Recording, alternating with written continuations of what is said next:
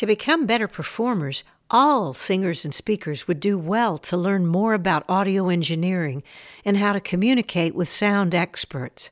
Doing this interview, I found out some things I didn't even know. Hello, this is Judy Rodman. You're listening to All Things Vocal podcast. This is the audio version of the blog you can find at judyrodman.com. I can fix you, I can teach you, I can... For this episode, I interviewed Fela Davis, an audio engineer entrepreneur based in New York City. This amazing woman graduated from Full Sail University and now has over 15 years of audio engineering experience, including work for industry powerhouses Claire Global and House of Blues. You'll hear the names of several legendary artists she's worked with as we talk. Fela specializes in wireless mics, in-ear monitors, has prepped gear for network and cable TV shows, including Good Morning America Summer Series, The Colbert Report, and the Macy's Day Thanksgiving Parade.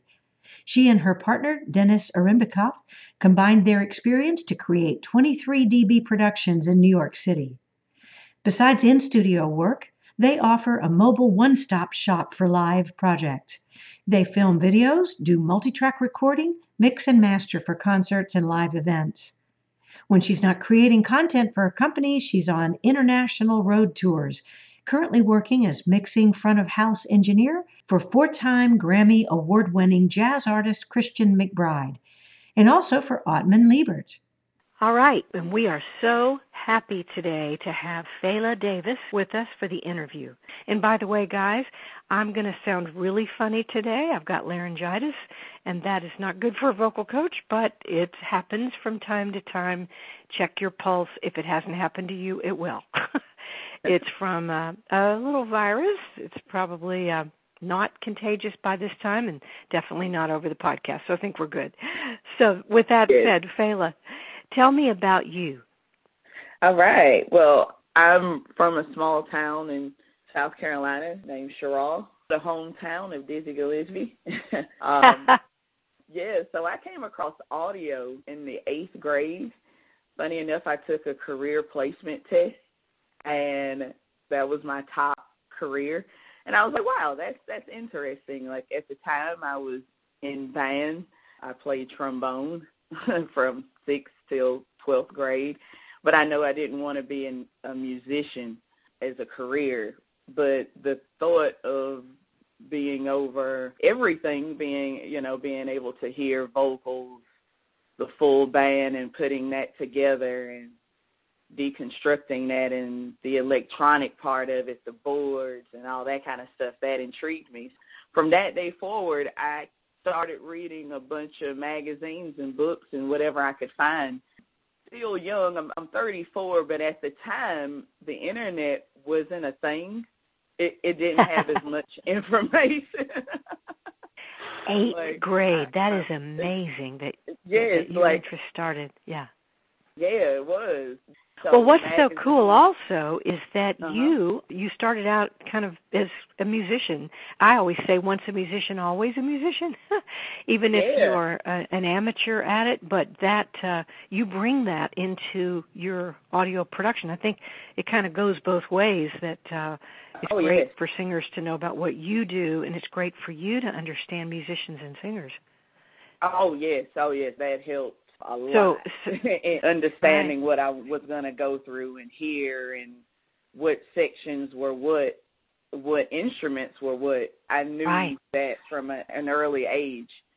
So, that helped me out initially getting into this. From that, I ended up finding out about this school called Full Sail, a pretty well-known audio engineering school. I found out through a magazine in band class, and it blew me away because it was a lot of Grammy Award-winning engineers that went there, and I was like, oh, okay, I got to find out more about this. This was in the 10th grade, and I went and visited. I got my mom and sister to go to Orlando with me, take me rather, and I found out about that school in the 10th grade, and I was like, oh, that's it. I found the school I'm going to. Once you go there, you see all of the boards that you see, the SSL, like Thriller was recorded on like SSL, all the history stuff that I was like, oh, I need to go to a place like this. And, yeah, that was it. I was locked in on the school I was going to go to. And, yeah, as soon as I graduated from high school, I went straight there. You know, that really goes to show how important career testing, what did you call it, to backtrack a little bit? It was basically a career placement. And to really pay attention to, even at 8th grade, what children, you know, in 8th grade are being drawn to, what their passion is. And then it sounds like it was like a candy store for the audio engineer in you when you saw all this stuff at Full Sail. Wow, that's too cool. Oh, and it sounds like you had some very supportive family as well. Oh, yeah. It was whatever you're into, you go after it. You're going to work your tail off and make it happen. I never felt like I couldn't do anything. Yeah, that was great parenting. Oh, they just got out of the way. They just let my brain think how it wanted to think, you know, and it went to a good place. They supported it, and, yeah, it's been a great career. What are some of the things that you've done? What's been your career trajectory? For the last 4 years, actually going into the 5th year now, I've been front of house engineer, which means I mix for the audience, live shows for Christian McBride, and I'll fill in for Mar Liebert's engineer as well. So I'll tour with him sometimes too. So yeah, doing a lot of jazz. So I'm based out of New Jersey, but I'm right next to New York City. So I worked at Iridium Jazz Club. So I mixed everybody from Jose Feliciano to Roy Ayers, Dee Dee Bridgewater, Diane Reeves. I actually mixed Diane Reeves with Christian McBride Big Band at my goodness. New Orleans Jazz Fest. Yeah. So it's been amazing as far as vocalists. I must say I've gotten to mix the best, so I can. It's been amazing, right? That's what I wanted All Things Vocal listeners to understand was this is where you come from. You've heard the best singers, and I'm sure you've heard some singers that were not so good. And you've seen some of the mistakes that singers have made and some things that have made their shows go better or made it easier for you. Because I always say, you know, be really nice to your sound engineer because they have the power. Yes. They have the power. They can make you look good or they can break you. Yeah, but honestly, anything that we can do to make your life better definitely makes our lives better as singers. One thing I like to teach people to do, and I think you may chime in on this and agree, is I want to teach people to self-compress so that their volume is not so different from their lowest volume to the highest volume. So you're not having to constantly grab that fader and move it up and down, especially since you don't, you know, when you don't know where the high places are. Yes, especially for the singer as far as their monitor level. I guess we'll break down monitor engineer and front of house engineer. Right. I'm a front of house engineer at live shows, so I mix for what the audience is hearing. When you're out drinking the beer, enjoying the show, I'm mixing what you hear. When you're on stage and you're doing the gig and you're doing a big enough place, usually like a medium-sized venue around 500 or 600, they'll start having actual monitor engineers for the artist off stage. So that's their whole job, is to make sure that whatever the artists are hearing on stage is right and that they're comfortable. Because if you're not comfortable, there's nothing I can do at front of house. That sounds like the singer actually needs to know what they want to hear. Yes, exactly. Getting used to hearing yourself, whether it's in your monitor, whether you're using in-ears, getting used to in-ears before you even hit the stage. Use those things at rehearsal. Yeah. Getting used to your vocal in your head like that takes a little time.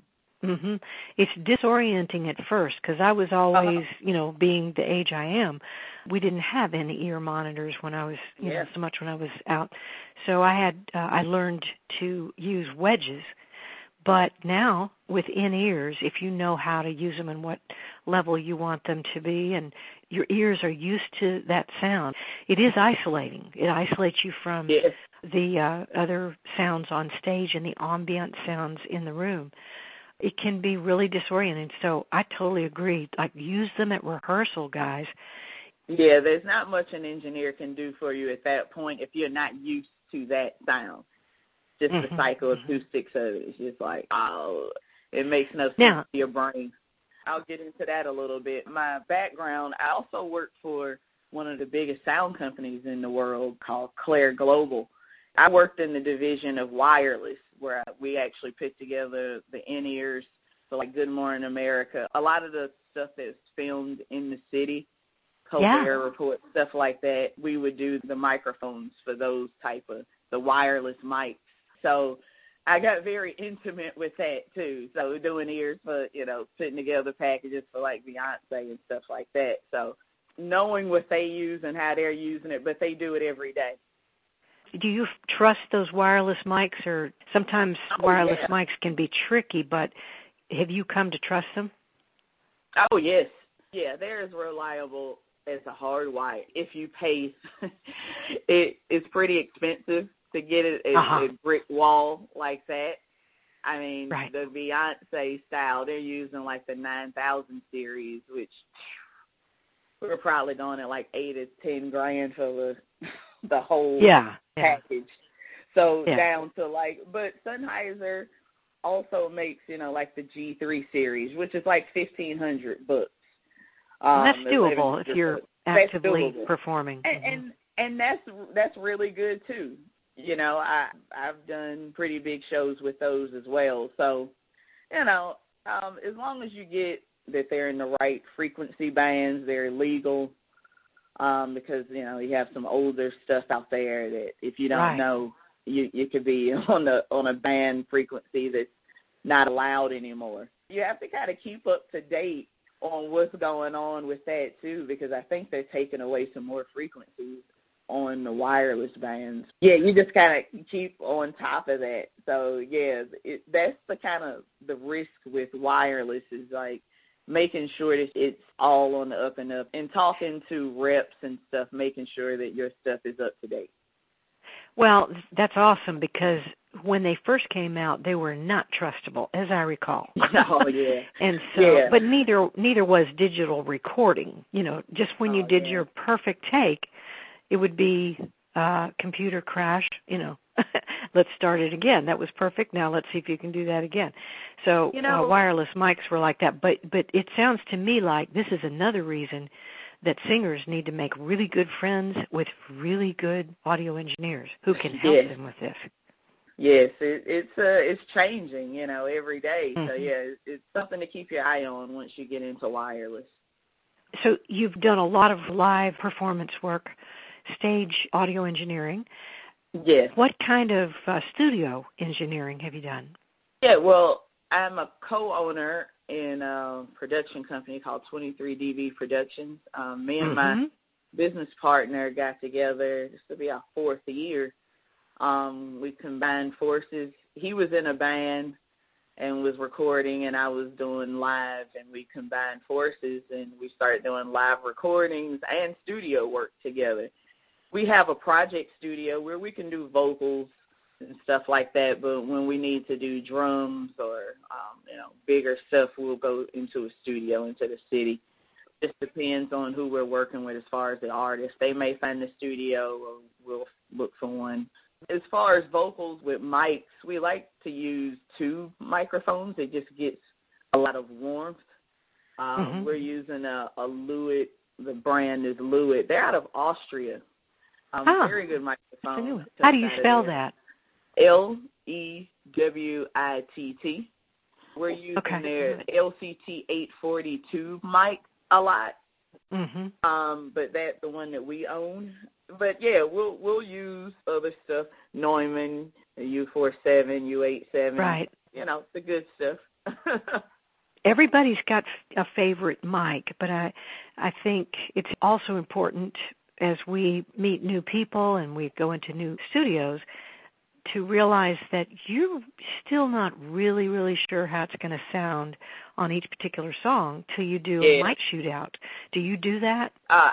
We'll do that, but I would also suggest that singers do that before they even come in. Oh, that's a good suggestion, yeah. When you're not under the gun, because when you're in the studio, you're like, we need to hurry up and get this track, you know.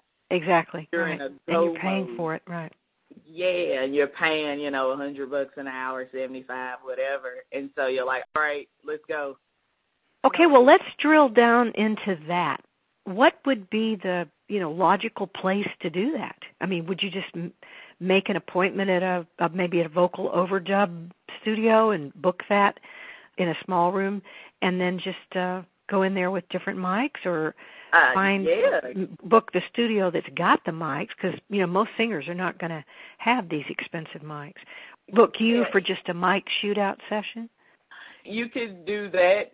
Find your local engineer and tell them what your plight is, or if you're looking to purchase what is good for your vocal, be a great idea. And actually, places like Vintage King, like retailers, they want you to get what's good for your vocal, and they'll help you out with that because they have a lot of inventory on hand, right. and you can do it at their studios, like they have their own places. I know those are in like major cities though, but there are places like Guitar Center, I guess, that has exactly Guitar Center, that you can go. Yeah. I think they'd be more than happy because it means they're going to move product out the door. Right. This is an expensive venture. This is how you're going to make money as well as an artist. So the better you sound and the better you know how certain mics react to you, because certain mics you may want to use for certain songs too. Like, exactly, and I've found that to be true. Yeah. The ballad and the up-tempo may require different. But then again, it can also require maybe just a different setting that the engineer makes on the EQ of that mic. Yeah, that too, exactly. What's the most flexible, and what do you want for, what you're doing, for the recording. So, it's a lot of factors, and really you just write it all down and what the pros and cons, and then you go from there. What is your take, Fela, on digital editing, about what's inadequate and what's too much? I have my own opinion as a producer, and I find that sometimes people just get really lazy since it's possible to edit everything. But what has been your take on it with your experience? Wow. I would rather the artist be prepared rather than us punching in every word. Is that what you're talking about as far as? Yes, tuning and also, the rhythm thing where you can quantize it just perfectly and all that. Oh, yeah. It wastes so much time to do it that way. If you can just put it down how you like it in the first place, it's going to save your engineer editing and you time. Because, you got to pay them to edit the heck out of your vocals, like putting it on the grid. We've had to do that. It's less is best. Right. Like, learn to sing in tune. What a concept. Yeah. Well, also, it would probably have to do with the particular genre of music that you're making. More EDM, of course, you want more of a kind of a rave sound or a mechanical robotic sound for EDM.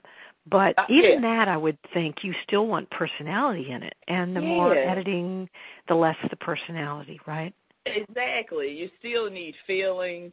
You still need to express emotion. So you just laying it down how you want it in the first place, it just saves a lot of time. And then your engineer has to guess on the feeling. And you guys, or even the note. Different feelings. Yeah. And it's like, oh, this is not what I wanted at all. It's like, right. Oh, yeah. I've had, engineers just edit a note that actually didn't exist in the melody because the singer was just too off, and they didn't know. They had to pick, and they picked wrong.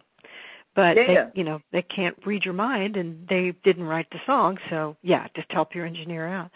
In things like jazz or R&B, and even more traditional country, genres like that really need to limit digital editing that's at least noticeable, because with the bending that needs to go on and the feeling and the stylistic nuances, the digital editing just takes all that out, doesn't it? Exactly. Oh, yes, definitely. Yeah, you can't get the emotion in it on a grid.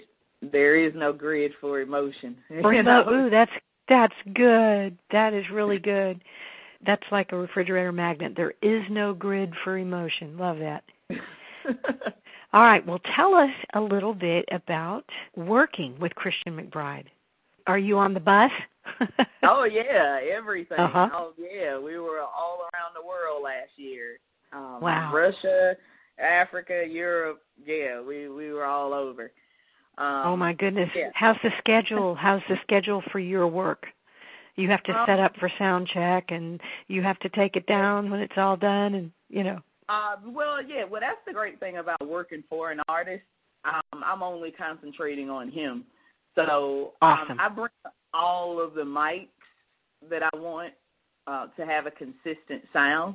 And I actually multi-track recorded on most of this tour, like in Europe and stuff. So that brought in an extra layer of audio, but it was fun. It was. So he can have a live album. Oh yeah, we got a lot of material for that. Does he overdub something that he missed? Will you go back in the studio and sort of lay something in that got missed? I'm not sure yet, because we haven't really gone back and brought it to an album ready situation yet. Right. It's pretty damn spot on, Uh-huh. It's pretty amazing to hear the live tracks, so you're like, wow, this is what most people's finished bass tracks would sound like. Yeah, we're doing a big band tour. Actually, his big band album came out this September, and it was on the charts for like 11 weeks at #1. So we're going to Europe 2018 for like 3 weeks.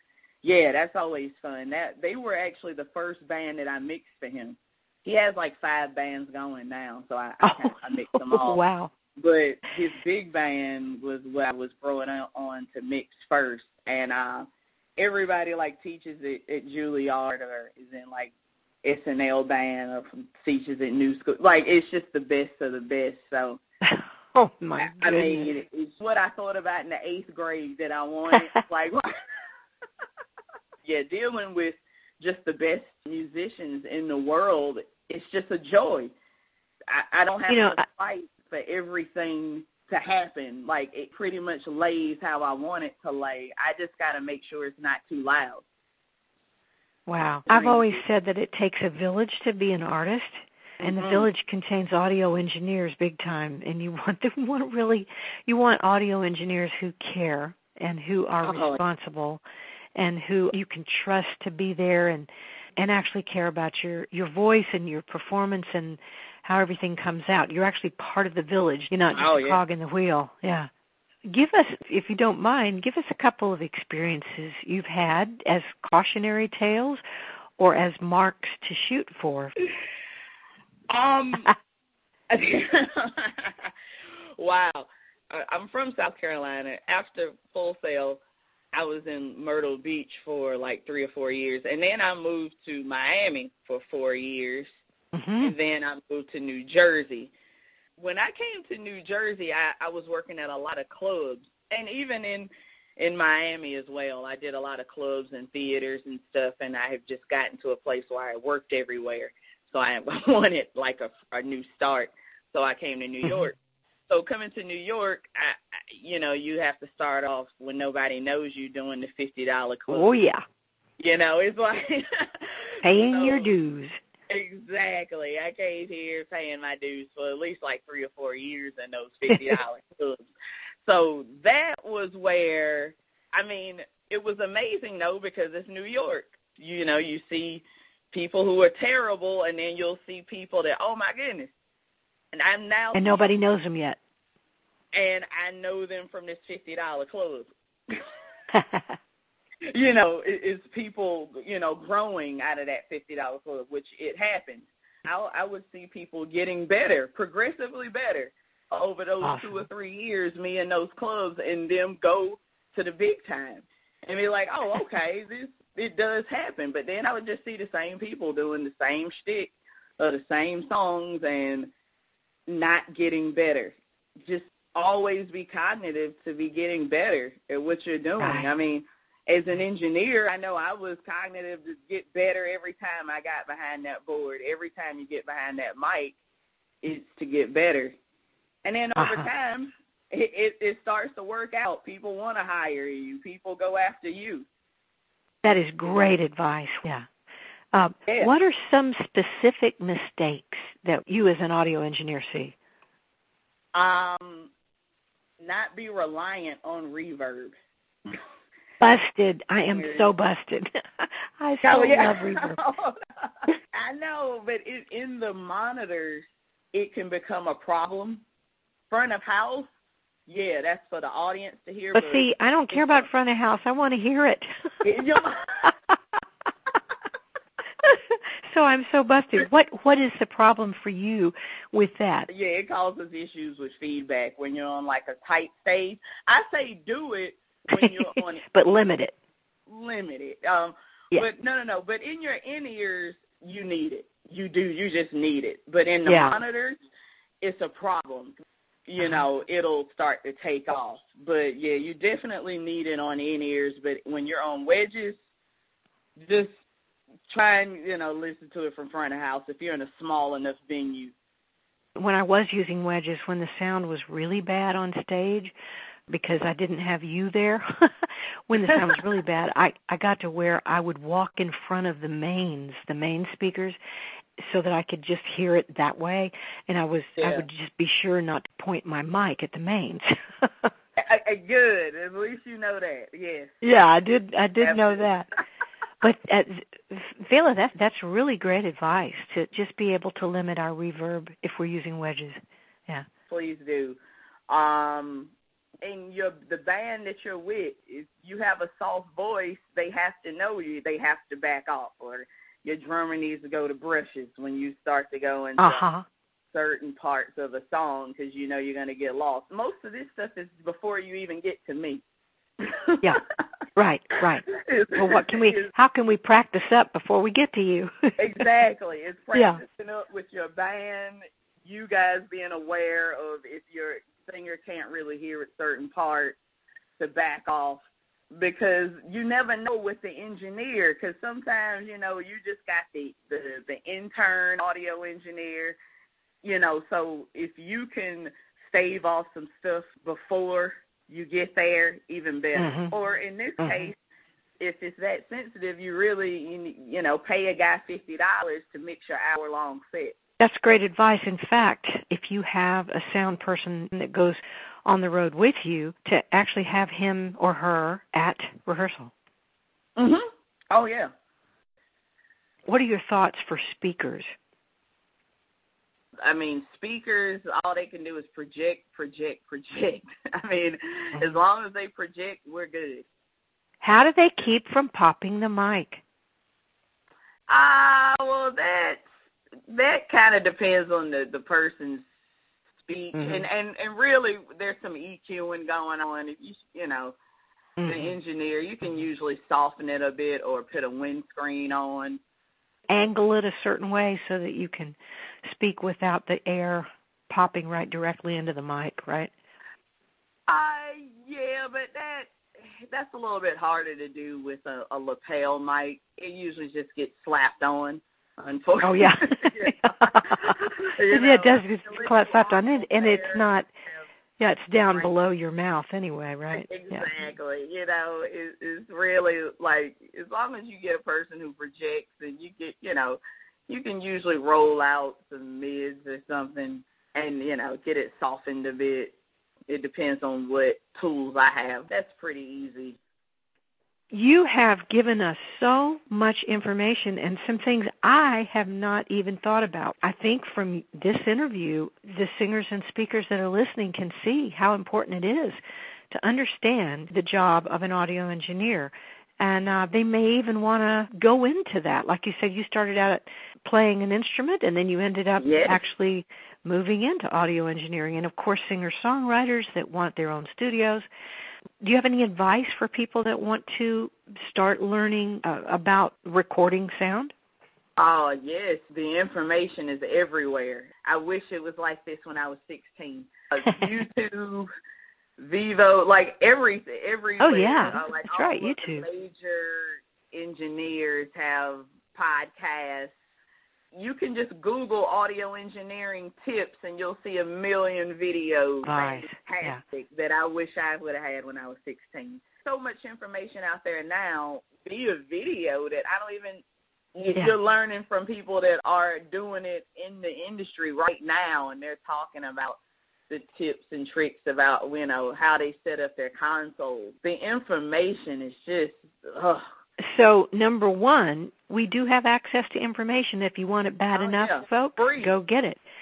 And number for free, yeah. And if you want to continue with schooling, that's another thing. But you can at least find out if this is for you. But number two, then, to really get to where you are, Fela, that's about experience, right? And as you say, experience and always trying to be a little bit better for the next gig. Oh, yes. And the fantastic thing now, again, is the Internet, is being able to get your art out there. Actually, Christian McBride found me because I was just posting from those $50 a night gigs. I was posting live shows. I would get in touch with the artist, and I'd be like, hey, can I repost your show? And they're like, yeah. Oh, my goodness. Where did you post it? On just my YouTube channel, and then I added it to my LinkedIn. And he was looking for an engineer in New York City, and I had, like, all of my information and my recordings. And I show up on the first page of LinkedIn when you look up New York engineers. So... Well, what project is your focus right now? Of course, you say you're about to go back on the road to Europe with Christian McBride. That's in April. Tell us about Sound Girls and your participation there and what stuff you've got coming up. Sound Girls, well, it's an organization that was started by two sound women, Carrie and Michelle. Carrie mixes for Pearl Jam. Michelle mixing for Gwen Stefani and Sticks, and Just a couple of small acts. A couple of small acts. Yeah, Michelle we went to the same school, Full Sail. She went before I did, of course. Wow. Two legends in the game that had never talked to each other till like 5 or 6 years ago, and they started up Sound Girls. When I heard that they got together, and I was amazed, I knew of these women years before, like since I had been in the game. I was like, wow, I would love to meet them, but the Internet wasn't really a thing at the time. I couldn't, you couldn't just reach out to people like now, and this organization has made it so everybody can reach out to everybody. So, I found out about so many more women, and now we network together. We, one of Jet Galindo, one of the Sound Girls, mastered a track that me and my partner Dennis did together, and my mixing partner Dennis. So, it's like we're a place where women can get together, and if, you're an artist and, you want to do a female-centric thing, you can get female engineers and producers and all of that, and it's just a great forum to get together and tell each other what we're doing and about gigs. And that's where I found you. Yeah. Is your schedule like completely sold? No, we're always No, we're working with artists via the internet, and we're sending tracks, and we mix, we master, we record.